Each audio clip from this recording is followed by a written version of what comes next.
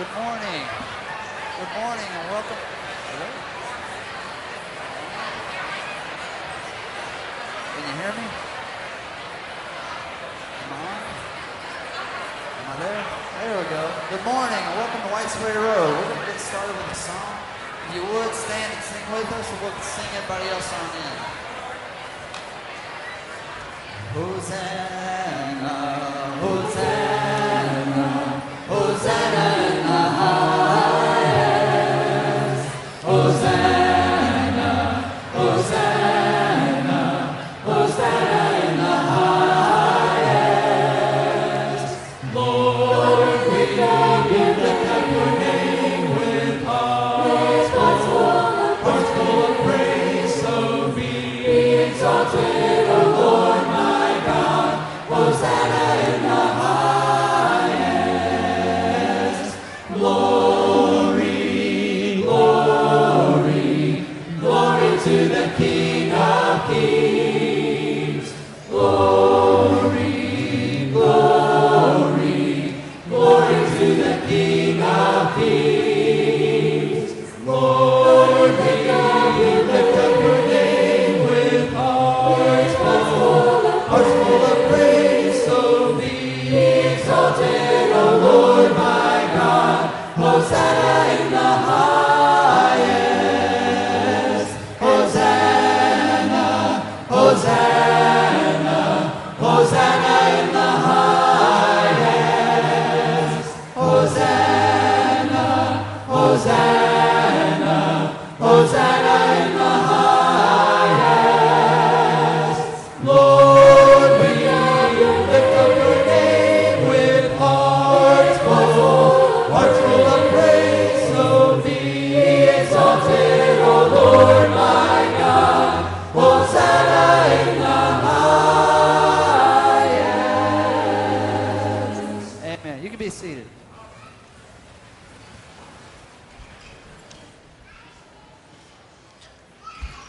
Good morning, Whites Ferry Road. I'm glad y'all made it and hadn't washed away with all this beautiful liquid sunshine we've had.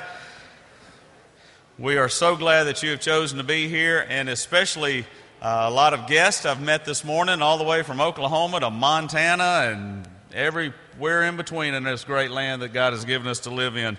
So we are especially honored that you have chosen to be with us today, and hopefully you feel welcome. We do ask, as always, that you hang around a little bit. Let us get to know you a little bit. We do have a few announcements that you can see up here. Really want to call attention to that first one. Life Choices baby bottles are out here in the baskets, so please take and fill those up and bring them back. And if there's any more, fill 2 of them up. That, of course, is to help support Life Choices here in town, which is a fantastic organization. Dads, for donuts here in a couple of weeks as well for Father's Day breakfast.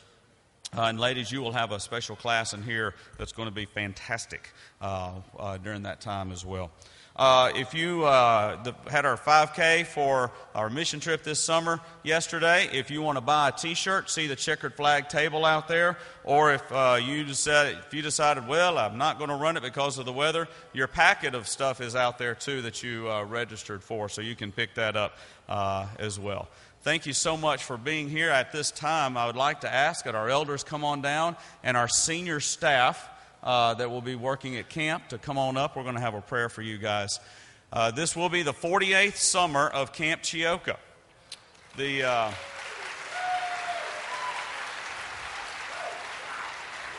If it wasn't the first theme, it was an early theme that said God still lives at Camp Chioka. Well, Camp Chioka still lives because of God. And we are very, very proud for that. This is, y'all sit right down there. They just naturally flock to me, so I gotta, make them go somewhere else.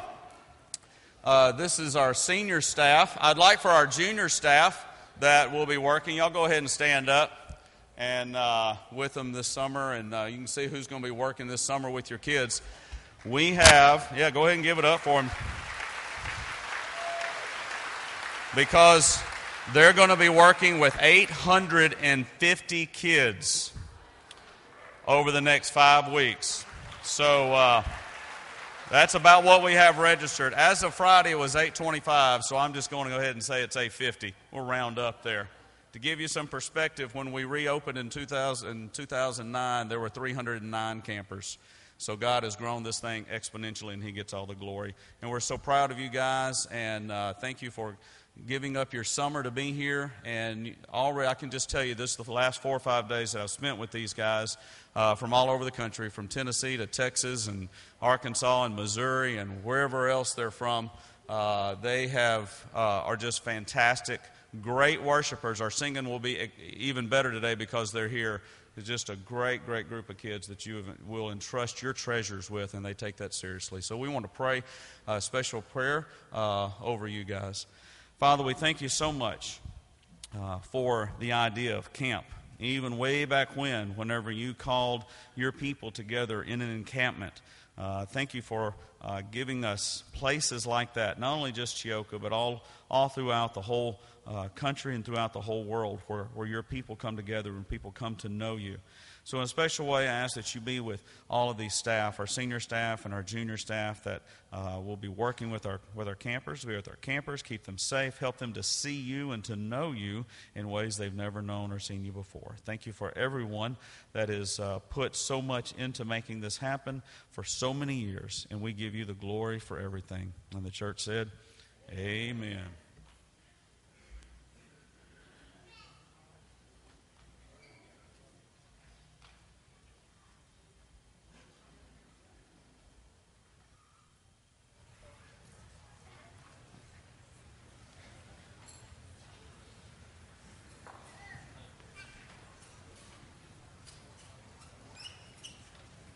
Would stand and we'll continue with some worship this morning.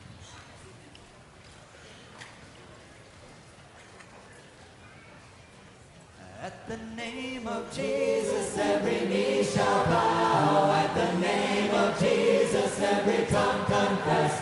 At the name of Jesus, every knee shall bow. Every knee shall bow at His name. There is no other name.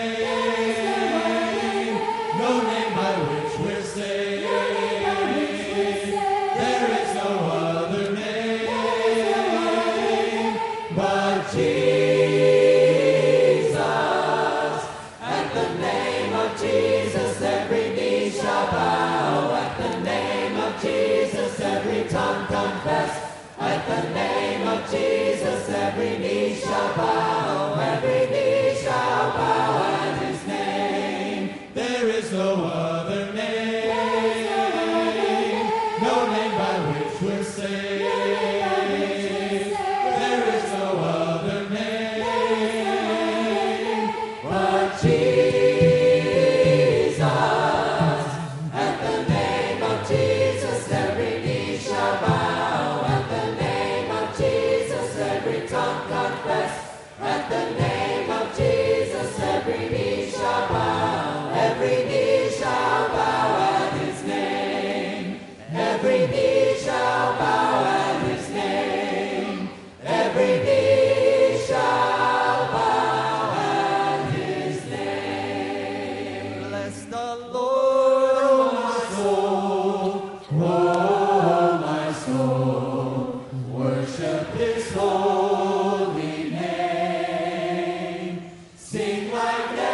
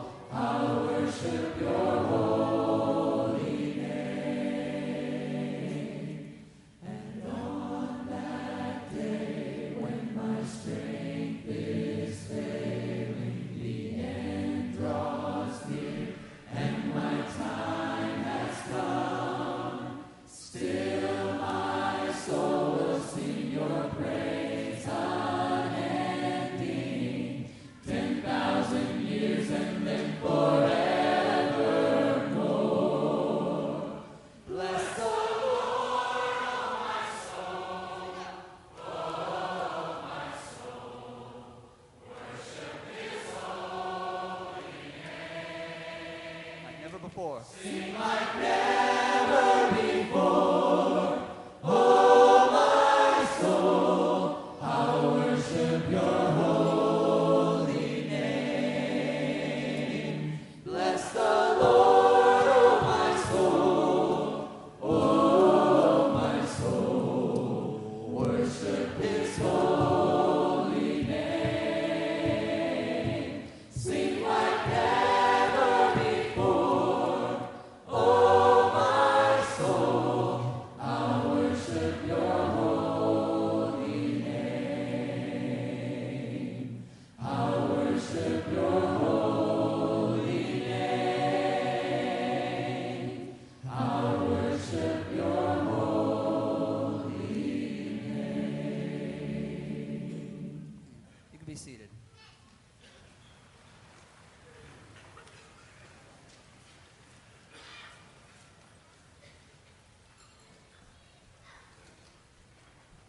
As I come into your presence, Past the gates of praise, into your sanctuary, till we're standing face to face. I look upon your countenance, I see the fullness of your grace, and I can only bow down and say, you are awesome in this place, mighty God. You are awesome in this place, Abba Father. You are worthy of all praise. To you our lives we raise. You are awesome in this place, mighty God. As I come into your presence, past the gates of praise, into your sanctuary, till we're standing face to face. I look upon your countenance, I see the fullness of your grace, and I can only bow down and say, you are awesome in this place, mighty God. You are awesome in this place, Abba Father. You are worthy of all praise.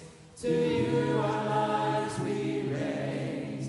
You are awesome in this place, mighty God. You are awesome in this place, mighty God. You are awesome in this place, Abba Father. You are worthy of all praise. To you our lives we raise. You are awesome in this place, mighty God. awesome in this place. You are awesome in this place, mighty God.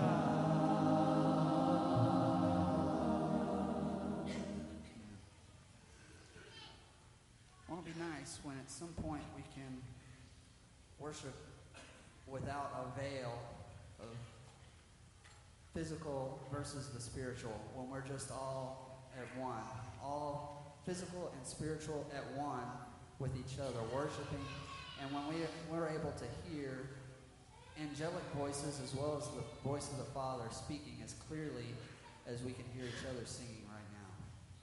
That's going to be an amazing time, and something that we can try to imagine as we're worshiping, but we know that we'll never fully realize it until that day happens. But it's nice to think forward and imagine it as we're worshiping, and just feel that closeness, because the Father is here. He's singing to us, singing right back to us as we're lifting up praises to Him. He's saying, come to me, lift up your voices to me. right here worshiping with us. And there's angelic voices singing, lifting up praises just as loudly as we are that we can't hear, but we try to imagine.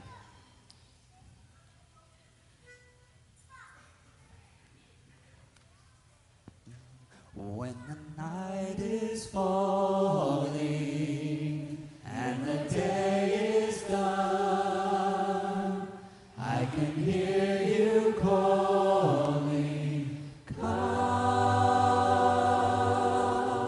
I will come, while you sing over me.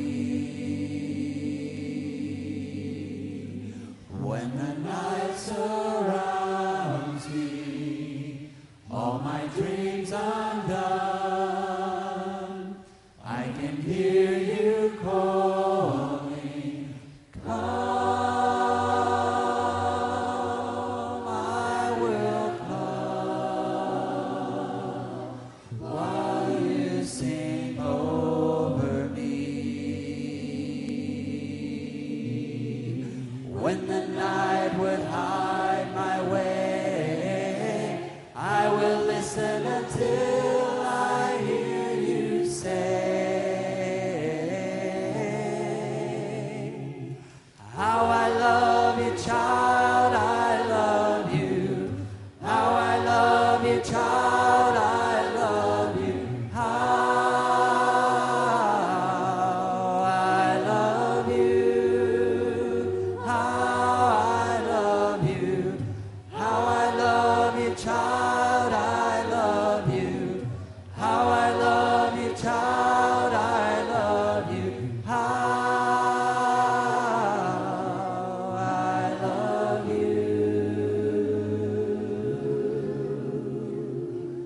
When this life is over and the race is run, I will hear you calling, come, I will come, while you sing over me. Hallelujah. Hallelujah, hallelujah.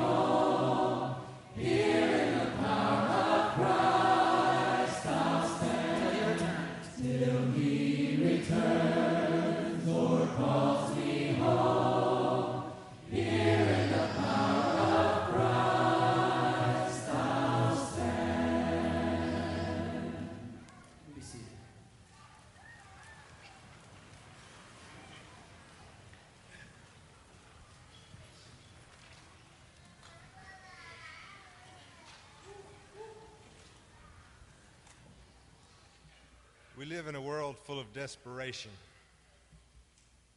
If you don't believe me, I recently heard a preacher say his fantasy was to spend time in jail so he wouldn't have to worry about meals or anything else. He said that as a joke. But you know, it really, really does tell you something about the world we live in. We're desperate to escape our problems. We're desperate to escape our addictions. We're desperate to escape the hurts of this world. We're desperate to escape the problems we face. The answer is in the cross. The only place to escape the desperation of this world is at the foot of the cross. You know, I often wonder in my own life why I wait so long to go to the cross. Why I try so hard to handle life on my own terms. Why I try so hard to find the answer in my own strength. Because the cross is always there. The cross begs for us to come to it. You know, I've come up with the answer in my own life. I'm just a little too selfish. Why does the world not want to hear the answer to life's problems? Because the world we live in, the desperate world we live in, is just a little bit too selfish.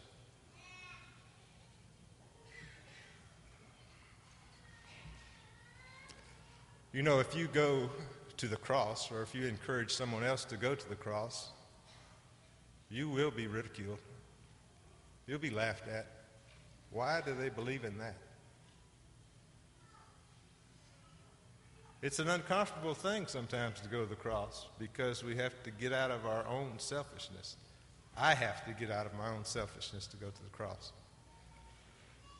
That's why we do this every Sunday. We do this every Sunday to remind, I do this every Sunday, to remind myself that the only way to escape the desperateness of this world is to go to the cross. The message of the cross in my life is that God always does what's best for eternity. I think that's what he told Jesus. This will be what's best for eternity.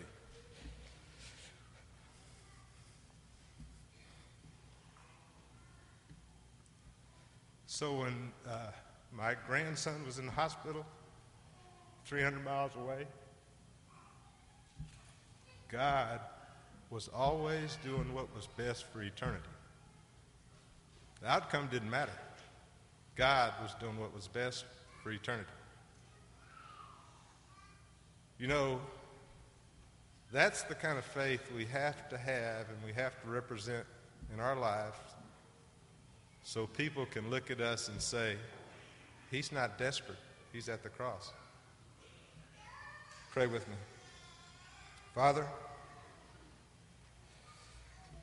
for giving up your son for me, because you knew what it was best for my eternity, I thank you that his body was broken for my eternal salvation. In Jesus' name, amen.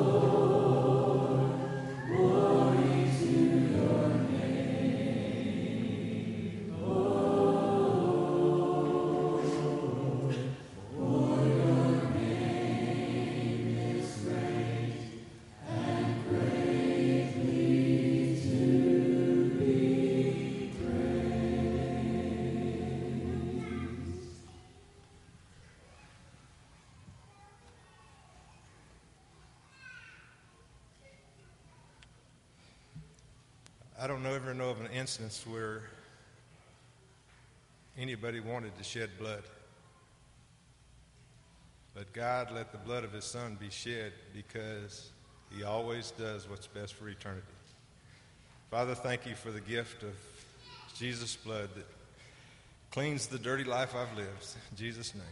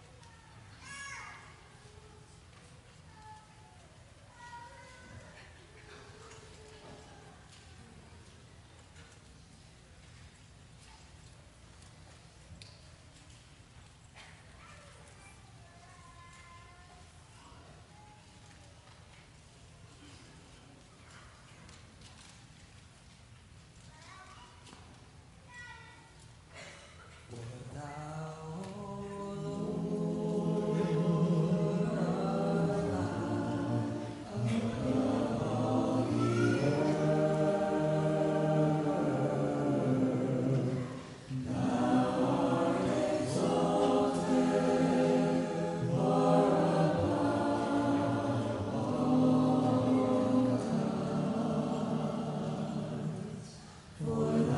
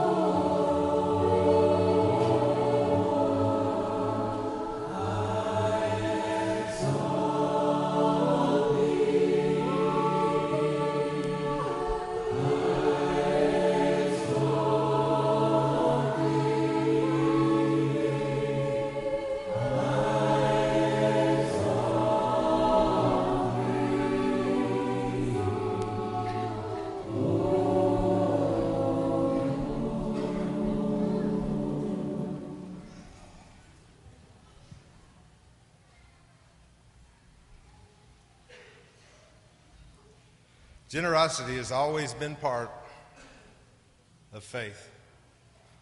You can't have faith without generosity, I don't think. The most generous gift of all is, of course, God's gift of his Son to us to save us from our sins. I think it's hard sometimes for me to be generous with my money or my time because I stray a little too far away from the cross and get a little too wrapped up in this desperate world. So my challenge for all of us, for me especially, is this week to be just a little bit more generous. Maybe $1 more of my money, maybe just a minute more of my time, but to grow in my generosity toward God every day. Think about that as you pass the plate to the person next to you? How can you be more generous to them? Father, thank you for the blessings you give us. Thank you for blessing this church so much. Father, help us to stay close enough to the cross to always remember where the blessings come from. In Jesus' name, amen.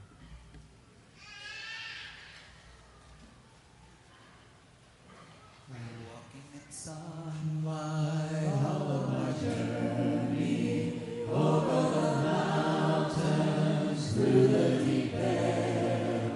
Jesus has said, I'll never forsake thee, promise divine that never can fail. Heavenly sunlight,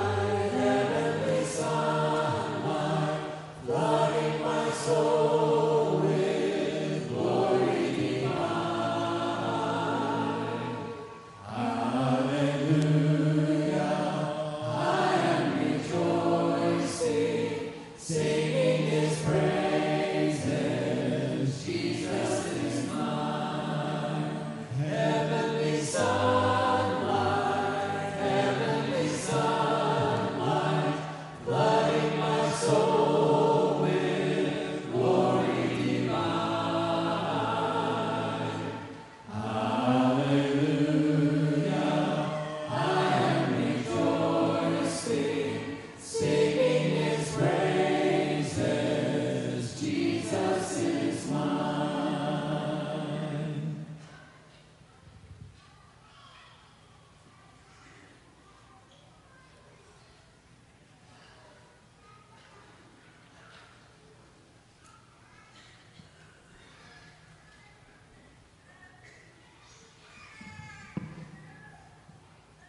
I was struggling in prayer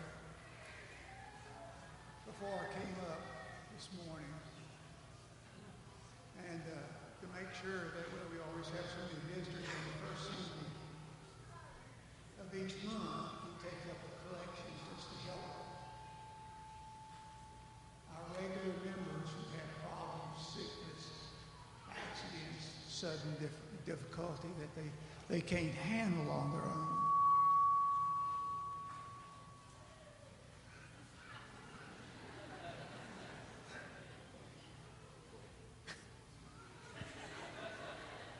It's nice having such help.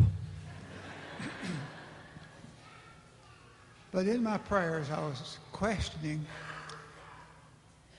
whether you sometime as an audience wonder, what right do I have to stand up here and ask you to give extra? And I really with hesitation, but I want you to know that I've never worked anywhere except with a church. And you know how rich they are. But we saved up because we wanted to be able to help with the Lord. So we got out of debt years ago. And we want you to know that what I'm asking you to do, we do every month and then on a regular basis. And we give at least 20% of our income and help every ministry of this church. I think maybe one I've got to get called up on. And a number of things like hospitals like St. Jude's and four other things, and then our specials. Now, we don't have a lot of money.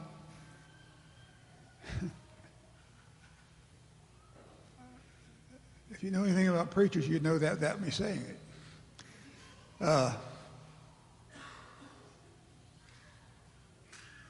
But when I ask you to help those in our congregation who are going through agony in a hospital maybe, a baby away from them and them having to make trips back and forth.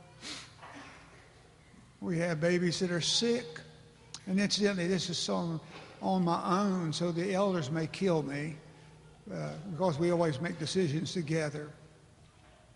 But mothers, do not take sick babies to the nursery, please. I know it's hard for you, but we don't need to share whatever they have with other babies. We need a sign up so that the folk who work there won't be the monsters. Did you second that? Yes, sir. Go ahead. He was slow as molasses in January. But this is that time of month, and what I've tried to get you to do, and I appreciate so much what David said today, didn't you all? He just really helped me. But it's the first of the month, and all we want is everybody to be involved. If every one of us is involved, with those that are already committed, we'll never have to run out of funds, okay? Father, I pray for my brothers and sisters, the great joy of my heart, their hugs, their kisses, their love for each other. Truly, I understand why John the Apostle on his deathbed told his brothers, love one another, love one another. And Jesus had made the point that how the world can tell his disciples is how they care for one another and love one another.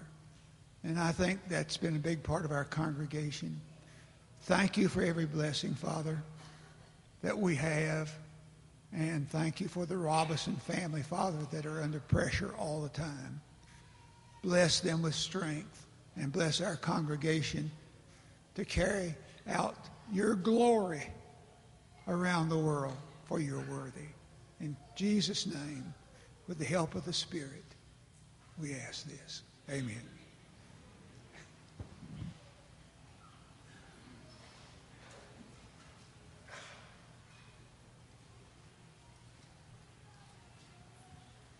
Give thanks with a grateful heart. Give thanks to the Holy One.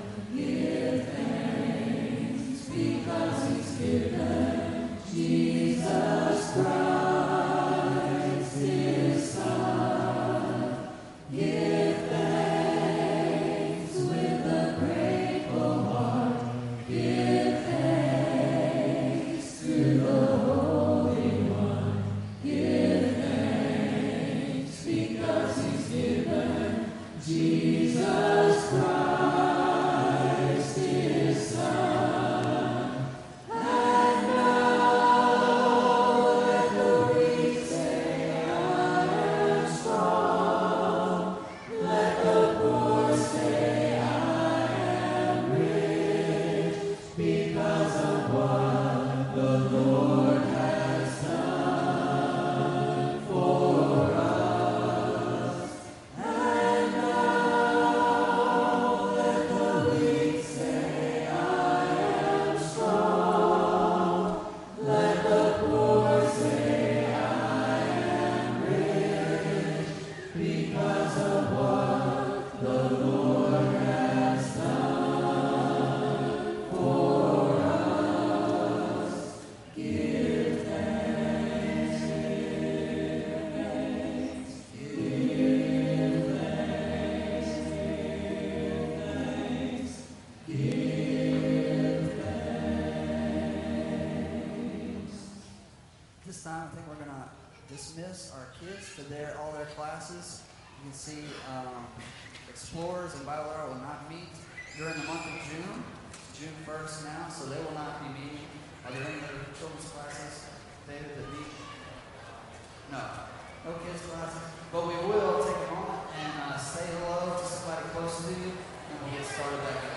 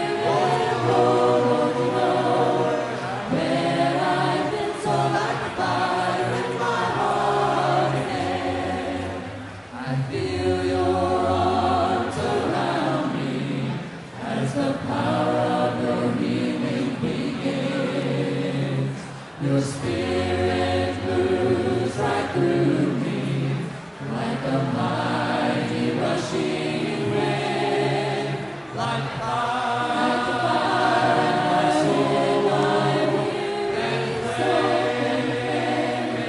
make my spirit go where I've been. So like fire in my heart again. So like fire in my being, so make my spirit go where I've been. So like fire in my heart again. Yes, like fire in my heart again. Be seated.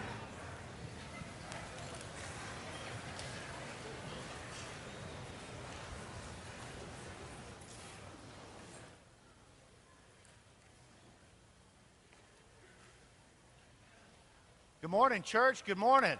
Test, check. Good morning. We have got a great crowd here this morning. If you're a visitor with us today, welcome. We're so glad you're here. If you're a regular attender, we are very glad you're back. If you're watching online, thank you very much for tuning in. Today, we are going to be continuing our series called Converge. The word converge is defined as the point in time when two lines intersect. And so as the creative team was praying and studying for what we wanted to talk about over the next coming weeks, what we really felt compelled to do was to emphasize how anybody living anywhere doing just about anything could live an extraordinary life despite how ordinary their context or their profession or their setting was. Yeah, that's right. I'm even talking to you. Your everyday, ordinary life can be extraordinary, and that's good news. I think the place in Scripture where that's most clearly obvious is in the book of Acts. And so we've been working through the really incredible stories in the book of Acts about how the Holy Spirit uses ordinary men to establish an extraordinary phenomenon, the church, and to connect people with the truth of the good news of the Lord Jesus Christ. And so that's the equation. That's the function of how your life can be extraordinary doing anything. When you, sir, or you, ma'am, are letting the Holy Spirit work within and through you to live out the truth of the gospel of the Lord Jesus Christ, impacting the lives around you for eternity. There is nothing ordinary about that. And I think in the busyness of the American culture and in the affluence of the American culture and in the materialism that is so pervasive in our society, it's difficult to train our minds to be conditioned to being fulfilled by being conduits for the Holy Spirit to minister to people around us. And so part of this series is all about you losing your affections for the earth and developing an affinity for the Lord Jesus Christ. To the degree you lose being entangled with the materialism and the junk right here on planet Earth and become totally consumed with being fulfilled through the Holy Spirit by the Lord Jesus Christ, your simple, ordinary life becomes extraordinary. Let me tell you about something extraordinary I got to do recently. A couple contacted me. They said, "Hey, Trent, would you do our wedding?" And I was like, "Yeah. You know, I'm busy, so my availability is difficult. But if it's far enough in advance, I think maybe I can do it." I said, "Where is the wedding at?" And they said, "Well, the wedding, we're actually doing a beach wedding on Gulf Shores." And I was like, "Listen, I can definitely do the wedding." And they were like, "Could you come stay with us for the week leading up to the wedding?" And I'm like, "I have nothing going on. I have nothing in my schedule that is pressing." So I'm one of these guys that really loves the beach. Man, what I really love is my family. And the beach affords me a really easy way to spend a whole lot of time with the people I love most in the world. And so we were leading up to the wedding, and we got there Sunday after service last week. And the beach was awesome. We had a couple of days of rain, but other than that, it was a really beautiful experience. And the wedding was on a Friday. And I've had the opportunity to participate in some weddings. Brittany and Trev, shout out. Not sure if you guys are here. And I love doing it because it's in ministry one of the coolest phenomenons imaginable, because you're literally joining two people in a covenant with the Lord Jesus Christ, creating something new right in that moment. So we got to do this oceanside. Now, what was really, really kind of scary is the wedding was taking place at 6:45, and at about 5:30, we get a torrential downpour. I mean, it just starts raining, and the skies get black, and I'm thinking to myself, oh, man, Lord, this is just not going to be cool. You know, we're going to have to do this wedding right here in the living room of this condo, which was nice, but not best case scenario. And so we're kind of praying and hoping for the best. And about 10 minutes before the wedding was set to start and everybody was getting there, the skies began to clear. And so we decided to go ahead with the ceremony, praying that no more rain would come through. And as the skies cleared, the sun had started to set. And the sunset after a storm is particularly beautiful. And so there was this red sky backdrop. And as we started the ceremony with the bride and the groom right here in this moment, I look up to my right and there's a rainbow. And the weather was cool. There was a breeze blowing in from the ocean. There was a rainbow in the background. We finished the ceremony, and the coolest thing for me was after the wedding, it was our last night there at the beach.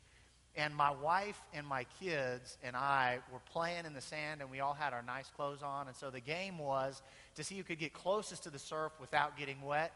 And our 2-year-old, you know, he sits down like right in the middle of everything, and he just gets soaked like the first attempt. And our other kids are playing, and the rainbow was still there, and it was a pink sunset sky with this cool surf like blowing in our faces. And the atmosphere was, if I could have scripted it, it was ideal. And I thought to myself, how can anyone doubt that there is a God? How could anyone be out there in that moment with me and look at that sunset in the sky with the rainbow and the marriage ceremony commemorating new life for that family and my kids playing in the surf and not think there is a God who is alive, who is the creator of all? And so I had a moment, and I'm at a place in my life where I'm really trying to focus in on those moments. I'm calling them victory moments. Those moments where literally it seems like heaven and earth collide. And I fully appreciate the majesty of God, and I have to admit there is a God. He is real, and He is alive. But there are those things in life that we go through that are so painfully grievous that I think it's not always so easy to admit that there's a God who loves me. There are things like sexual abuse, like physical abuse. There are things like neglect, poverty, divorce, abortion, infidelity. And when we're walking through the storms of those dark and difficult and desperate times, we look up and there's no rainbow. And there's no pink sunset, and there's no surf blowing in our face. There are tears falling down our cheeks. And there's loneliness. And there's misery, and there's despair. And I think then it's those things that the enemy would like to keep us focused on rather than the victory moments, such as the one I described for you this morning with me and my family. In church, when something happens in life that is difficult to bear, that is so painful it brings you to your knees, it's easy to become bitter and resentful about those things. And if the enemy can get you focused on that bitterness and resentment rather than the victory and the beauty and the majesty of God, then he can get you to take the way of the world as opposed to the way of the cross. And so this morning I want to talk about what I believe is the main device that the enemy uses to get you to take the way of the world in contrast with the way of the cross, and that is by an unforgiving spirit. An unforgiving spirit. And when you go through one of those experiences that brings you to your knees and it's the cause of someone else's behavior and the pain inflicted on you has been very severe, it is easy to be unforgiving towards that individual. And so to start, I want to talk a little bit about unforgiveness. Now, my truth about forgiveness is that you need to forgive. Everybody needs to forgive. And that there is no sin committed on you that is so grievous that it cannot be forgiven. And I'm even including things in that list like sexual and physical abuse, neglect, abortion, divorce, poverty, an affair. All of the above, you church, you husband, you wife, you man, you woman, do need to forgive. I'm reminded of the words of Nelson Mandela. He was a South African anti-segregationist. And for his views on civil and social equality by race, he was imprisoned for 27 years. And so if anybody had a justifiable reason to be bitter and unforgiving towards another individual or another group of individuals, it'd be somebody like Nelson Mandela. And a comment that he makes that's useful to our discussion today goes like this. Friends, I knew as I was walking out of the prison following my release that I had to leave behind all the bitterness and resentment I felt towards my captors, or I would simply be moving from one prison cell to another. In Colossians 3:13, Paul encourages us to forgive. I'm reminded of a quote by Mark Twain, one of my favorites on forgiveness, hopefully one you'll consider throughout the week. Forgiveness is the fragrance the violet leaves on the heel of the person that has crushed it. And so I want to get in a little bit to the nuts and bolts of forgiveness. And then I'm going to use a scriptural example. But the one thing that I think makes it really difficult to forgive people is because, quite frankly, lots of us are kidding ourselves. Lots of us are kidding ourselves. Well, Trent, what do you mean by that? Well, let me give you a personal example. When I look in the mirror, I think I see somebody that you don't see. Okay? I see a 6'4", 275-pound, chiseled Brad Pitt. Okay? Church, that was not a joke. All right? And so, as you can see, there is some distinction between how I view myself, right, and how I really am. Okay. So, what state I am in is a state of self-deception. That's a nice way of saying you're kidding yourself. Now, a friend of mine, Rob Turner, some of you know this guy. He's almost as buff as I am, okay? And he gave me a book by the Arbinger Institute called Leadership and Self-Deception. And they get this idea right. John Gottman talks about this. James Dobson talks about this. Lots of people in leadership, John Maxwell and Stephen Covey, have different ways of defining kidding yourself. The Arbinger Institute calls this self-deception. That white on blue is a little bit difficult to see. I apologize. But here's what the art of deception is like. The art of self-deception involves first a self-betrayal. So it's 2 a.m. It's in the Langhofer household, and there's a cry in the night. And this always happens at my house. We got a 5, a 3, and a 2. There is always a 2 o'clock in the morning cry. And so then there are 2 different roads that Trent, the leader of the house, can follow. Okay? One is the honorable leader role, where Trent gets his lazy tail out of bed, figures out which child is crying, and goes to meet the need of that child. That's the true, authentic, leadership-designed answer to the cry in the night. And I feel like as a result of me being created in the image of God, and as a result of God setting eternity in my heart, I know that's what I should do. But there is a much easier route that Trent could follow, and that is the route that betrays what Trent knows he should do. And what I know I should do is I should get my lazy self out of bed and attend to the need of my child and let my wife, who slaves away all day with the kids and cooking for me, which is like cooking for 5, a break. But what do I start telling myself? I don't have to do that if I just let them go. You know, they're going to fall asleep. And so I decide to stay in bed. Well, then what happens? I get up the next morning, and I start to view myself as the 6'4", 270-pound Brad Pitt that I believe myself to be. You know what? It's okay that I didn't get up because I'm a good father.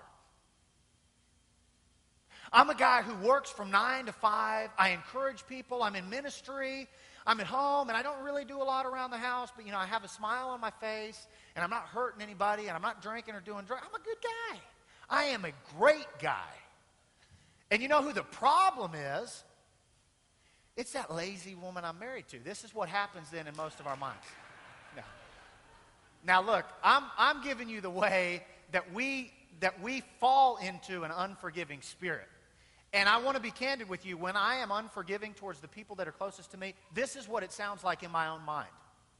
And so some of that is humorous, but some of it is shamefully reality for me. And so here I am. I've betrayed myself by not doing what I know I should do, what I know to be right, what I'm mandated to do as the high priest of my home.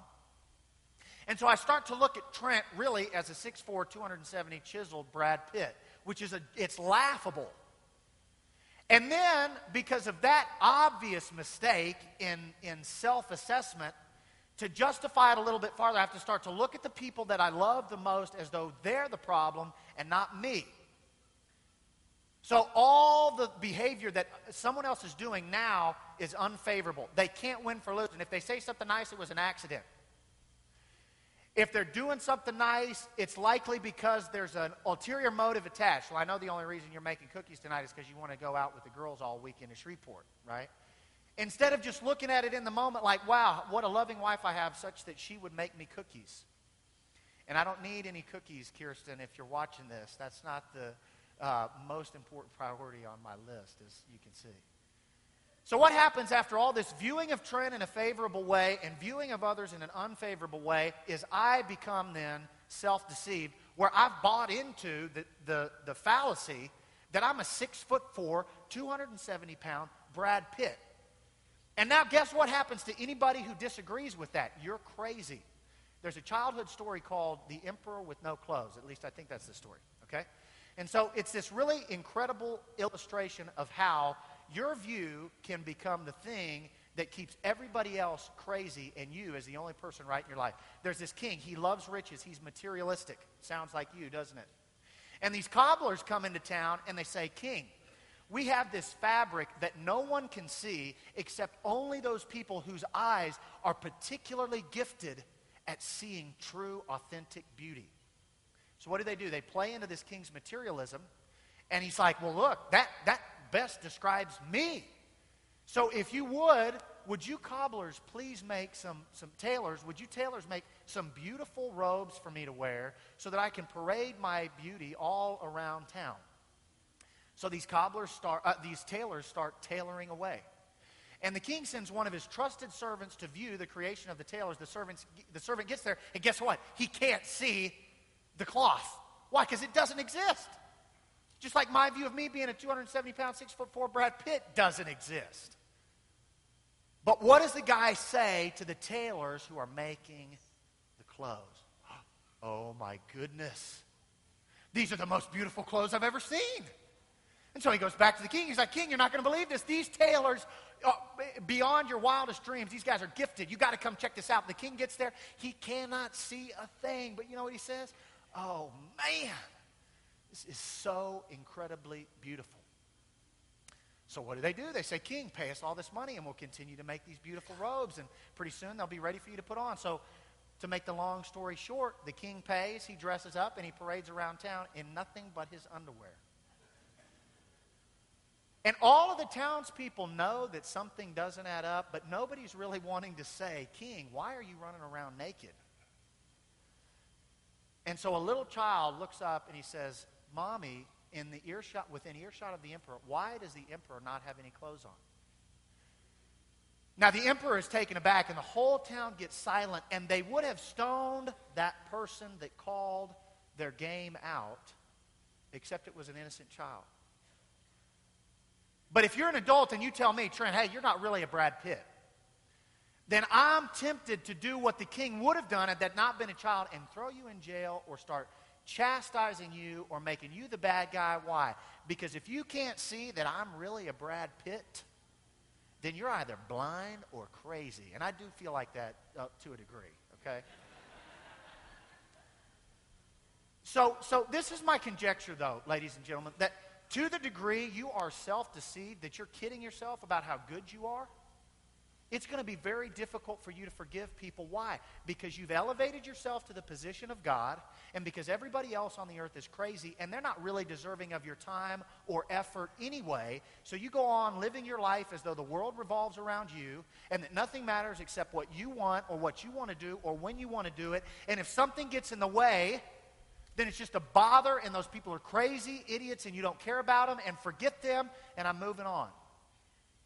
And then Sunday rolls around, and you walk through the church building, and you sit down in your pew, and you're like, oh, yes, Jesus loves me, and I love Jesus. Don't sit too close to me, and no, I'm not taking a picture. Can't you see I'm Brad Pitt?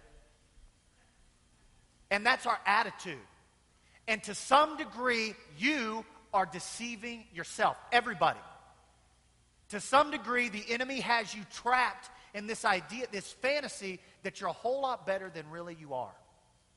And I think maybe, those of us who have come out of addiction have been able to use our addiction to see who we are much more clearly than those that haven't struggled with those kinds of things. And I think in Christ, that's why our struggles become the greatest blessings, because they're the biggest gut checks for me to realize I'm not God. I'm not Brad Pitt. I'm me. I'm broken and I'm flawed. And without a Savior to lead me through this life, I'm going to fall off a cliff or cause my own destruction and live continually in misery, because that's about what I, Trent, not speaking for you, but me, am really worth. So let's talk real quick about what forgiveness is not. Because if you've been hurt very grievously, then I think it's important to understand what kind of needs to happen. Forgiveness is not condoning the behavior that has caused you pain. You can still see, church, that an action was wrong, and you can still choose to forgive someone. Forgiveness is not excusing. Forgiveness does not mean that the offender should not be held responsible. Forgiveness just means you relinquish that responsibility to somebody who's capable of dealing with it justly. This is really important stuff. I hope you just heard what I said. Forgiveness is not forgetting. There are two words in the Old Testament that describe forgiveness, salak and nasa, spelled like NASA. Not indicative of space travel. That's where your mind went. Okay, just was kidding there. Okay. Salak, God only can do. Nasa, God and man, implies the carrying of a burden you're obligated to carry. So if I had to live in ancient Israelite times, a person of my build, 6'4", 270, that looks like Brad Pitt, would be obligated to carry the water from the well back to the household, because I'm best equipped to do it physically, right? Boom! Okay. I'm going to stop. That's too much. You don't care for that.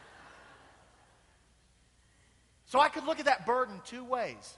I could think, I get to see all my friends as I walk to the well. I get to see the beautiful scenery of the landscape in which we live. I get to provide a service for my family that's essential to their life, and I get a great workout.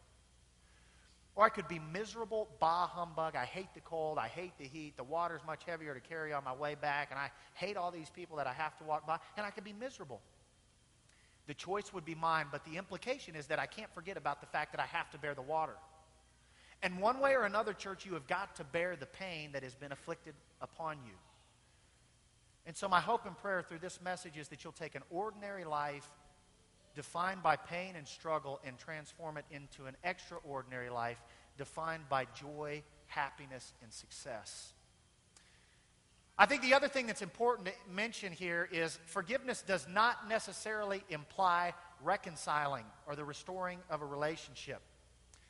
If someone is physically abusing you or sexually abusing you, you need to get away from that individual. And you need to let me know so that I can have some of my other friends that are 6'4" and 270 pounds lay hands on that individual, okay? Because at WFR, we still practice the laying on of hands. Can I get an amen? Somebody out there, come on. Okay. But seriously, I do want to pray for you. And I'm trying to make light a very, very difficult thing. And it's tough in church to talk about people forgiving when they've been traumatized through any kind of abuse. And if someone has physically or sexually abused you, then that doesn't necessarily imply you have to reconcile with that individual. That might not be healthy. It might not be useful, and I don't know that it's what God is requiring you to do. So let's talk about the way of the cross. Let's talk about what forgiveness really is. How does it happen? What does it mean if I'm living my life out as such a way as to be defined as a forgiving life? Well, in forgiveness, I have a very accurate view of Trent. I look in the mirror, and I fully understand who Trent is. And I hope that I understand Trent better than you do, because I have to deal with me all the time, not just a couple of times a week when I'm speaking. And I know how many times I fail, and I come up short, and I'm rude, and I'm inconsiderate, and I'm unappreciative. And when I come into a context where somebody harms me, it's first most useful for me to consider, you know what, I'm not perfect myself. And I think the second thing that's really important is that I have the view of others that the Lord Jesus Christ has. And it's imperative that I mention Luke 23:34, and I hope you memorize this. As Jesus is being crucified, he says to the crowd, those who are crucifying him, "Father, forgive them. They don't know what they're doing." This is the same Jesus that we say we want to live our lives to mimic. We want to replicate this guy's life. And as he's being crucified, he says, "Father, forgive those people who are crucifying me." So what does that mean? Jesus looks at people past their faults and sees their brokenness. And I thank God that when the Lord Jesus Christ looked at me, he didn't see somebody that was too far gone. Instead, he saw somebody worth loving and worth saving and worth trying to make something out of. And I pray that he continues to do that more and more every day. And I hope that I'm able to look at people in my life with those same kinds of eyes, past the fault and past the flaw and to the need. And if I were going to be candid with you, it's some of the people that have hurt me most in life that I've been able to look back and reflect upon and think, dear Lord, how miserable and sorrowful that individual had to have been to have inflicted those things upon me. And so what then is the next necessary step? If I'm looking at people like that, it's almost as though forgiveness within me happens automatically. I'm going to talk about what exactly that is in a little bit. But now it's not so much as Trent needs to relinquish the sense of having been offended or harmed by this individual, as much as it is now Trent is beginning to pray that the Lord can forgive these individuals. I don't hold this sin to their charge, Lord. Can you forgive them? And so that means what? I have obviously chosen to bear the burden of that pain, but not just to bear it. And I think that's where so many of us want to stop in forgiveness. Okay, I love Jesus. I got an accurate view of who I am. Now I'm going to decide to just bear this. But bearing the pain will only be doable for a temporary length of time. Why? Because the bearing of pain is something physical. It's something carnal. It's something that you're going to try to do with your own strength. So what do you need to do? You need to bear the pain as an act of surrender and an act of worship to the Lord Jesus Christ. So when I'm reminded of my pain, I think I'm doing this bearing of this pain in obedience to the command of the Lord Jesus Christ, who said, if you want to be my disciple, if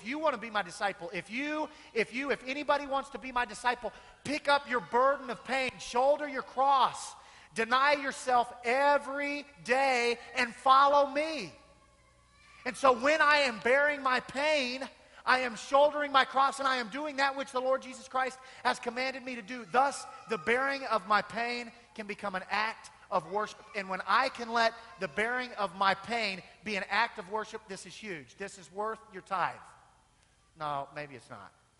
Then my everyday, mundane, ordinary, painful life that doesn't make sense and feels purposeless becomes majestic.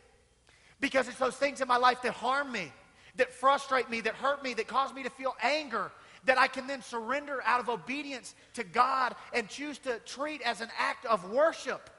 And then it really is my difficulties that make me strong. All right, Trent, that sounds cool, but has anybody really ever done that? I mean, come on. Well, let's talk about somebody that's done that. It's found in the book of Acts. I think I got my text up here.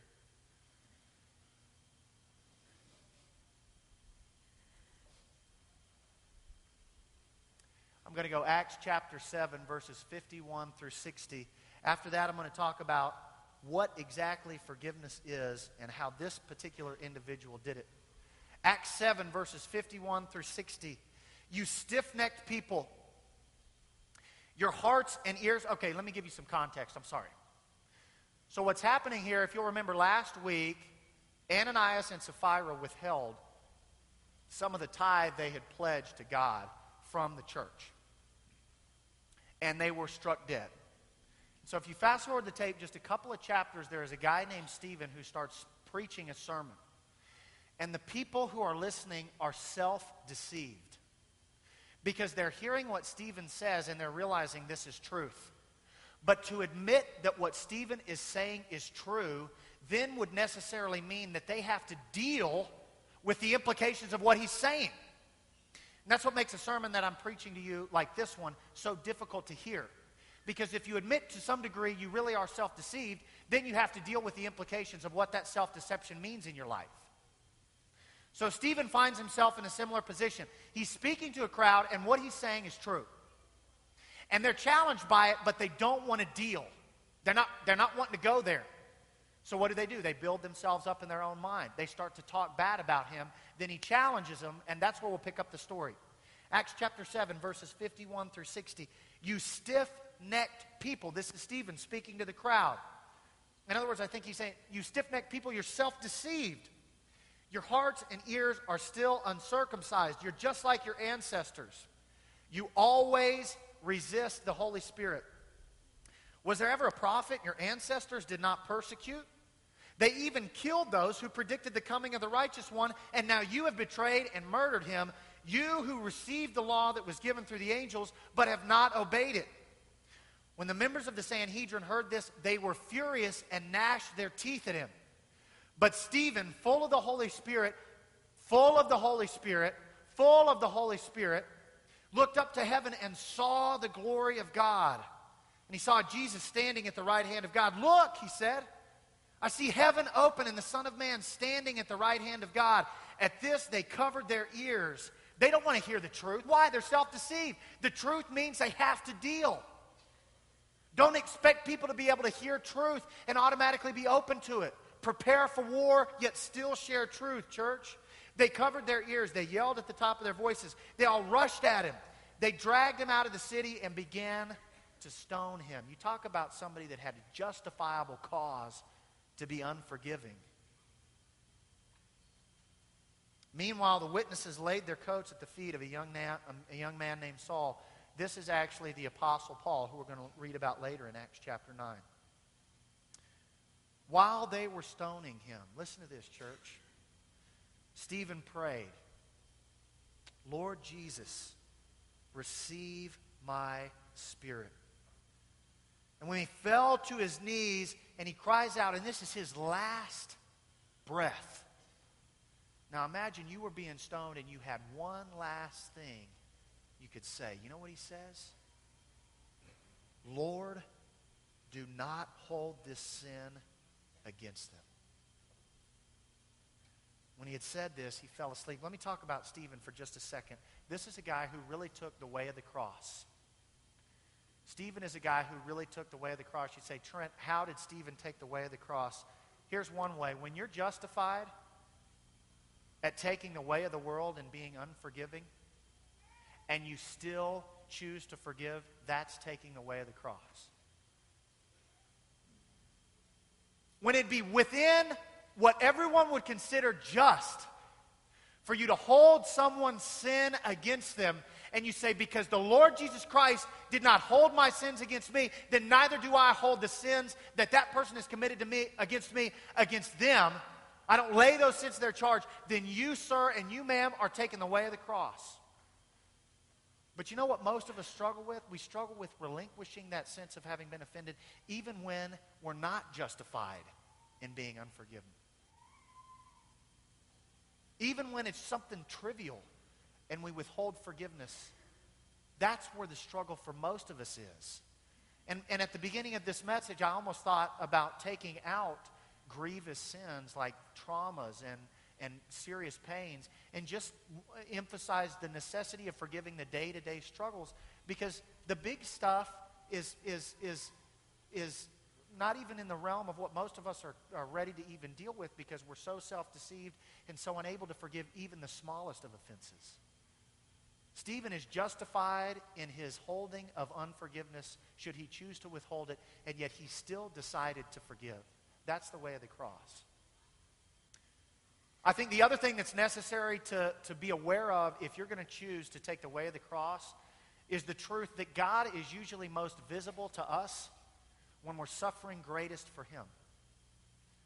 When Stephen's being stoned, he looks up and what does he see? He sees the glory of God. Right there in his moment of greatest need, guess who is closest to him? It's his Father. It's his Abba Father, who we sang about earlier. And sometimes, church, you got to go through the fire to become as pure as God intends for you to be. So don't fear. Don't fear the valleys. Don't fear doing the work. Don't fear really going there, because God is there. And He'll be with you through whatever He calls you to. If God leads you to it, He'll see you through it.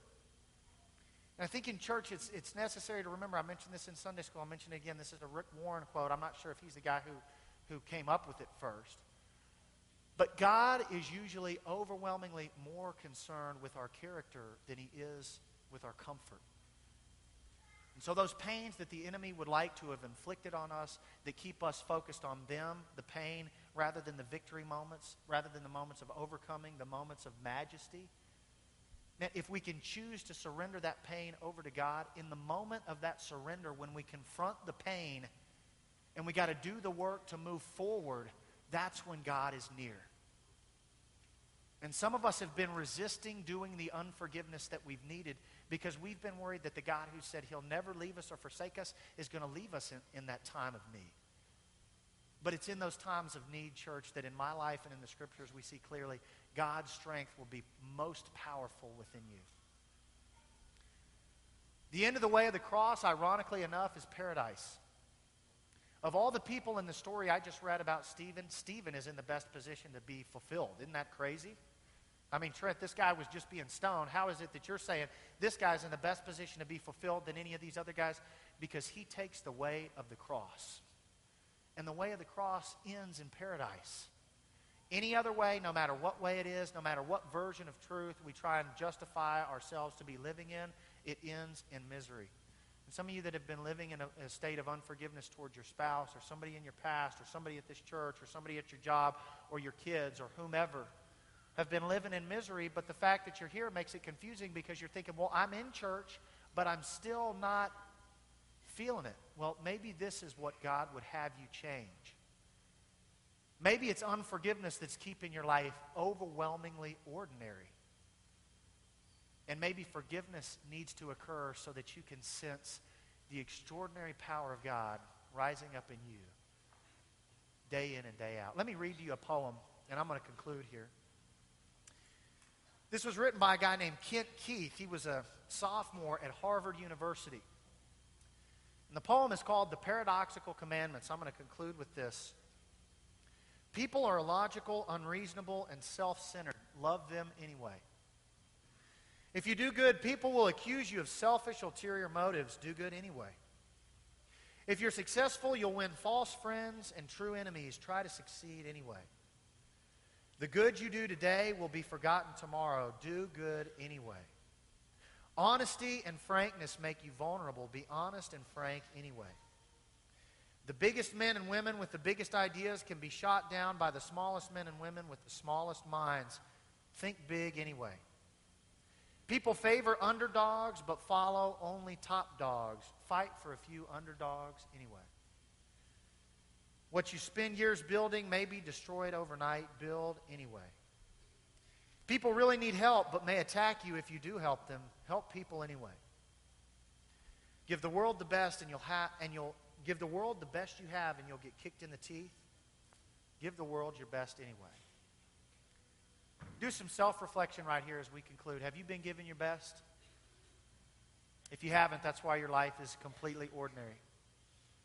If there's a need that you have in your life, if you need to give more than just mediocre, if you need to forgive If you need to be baptized into Christ, whatever the need that you have in your life is, our praise team is going to sing, and I invite you, let today be the start of something extraordinary in your life. Lay your burdens down.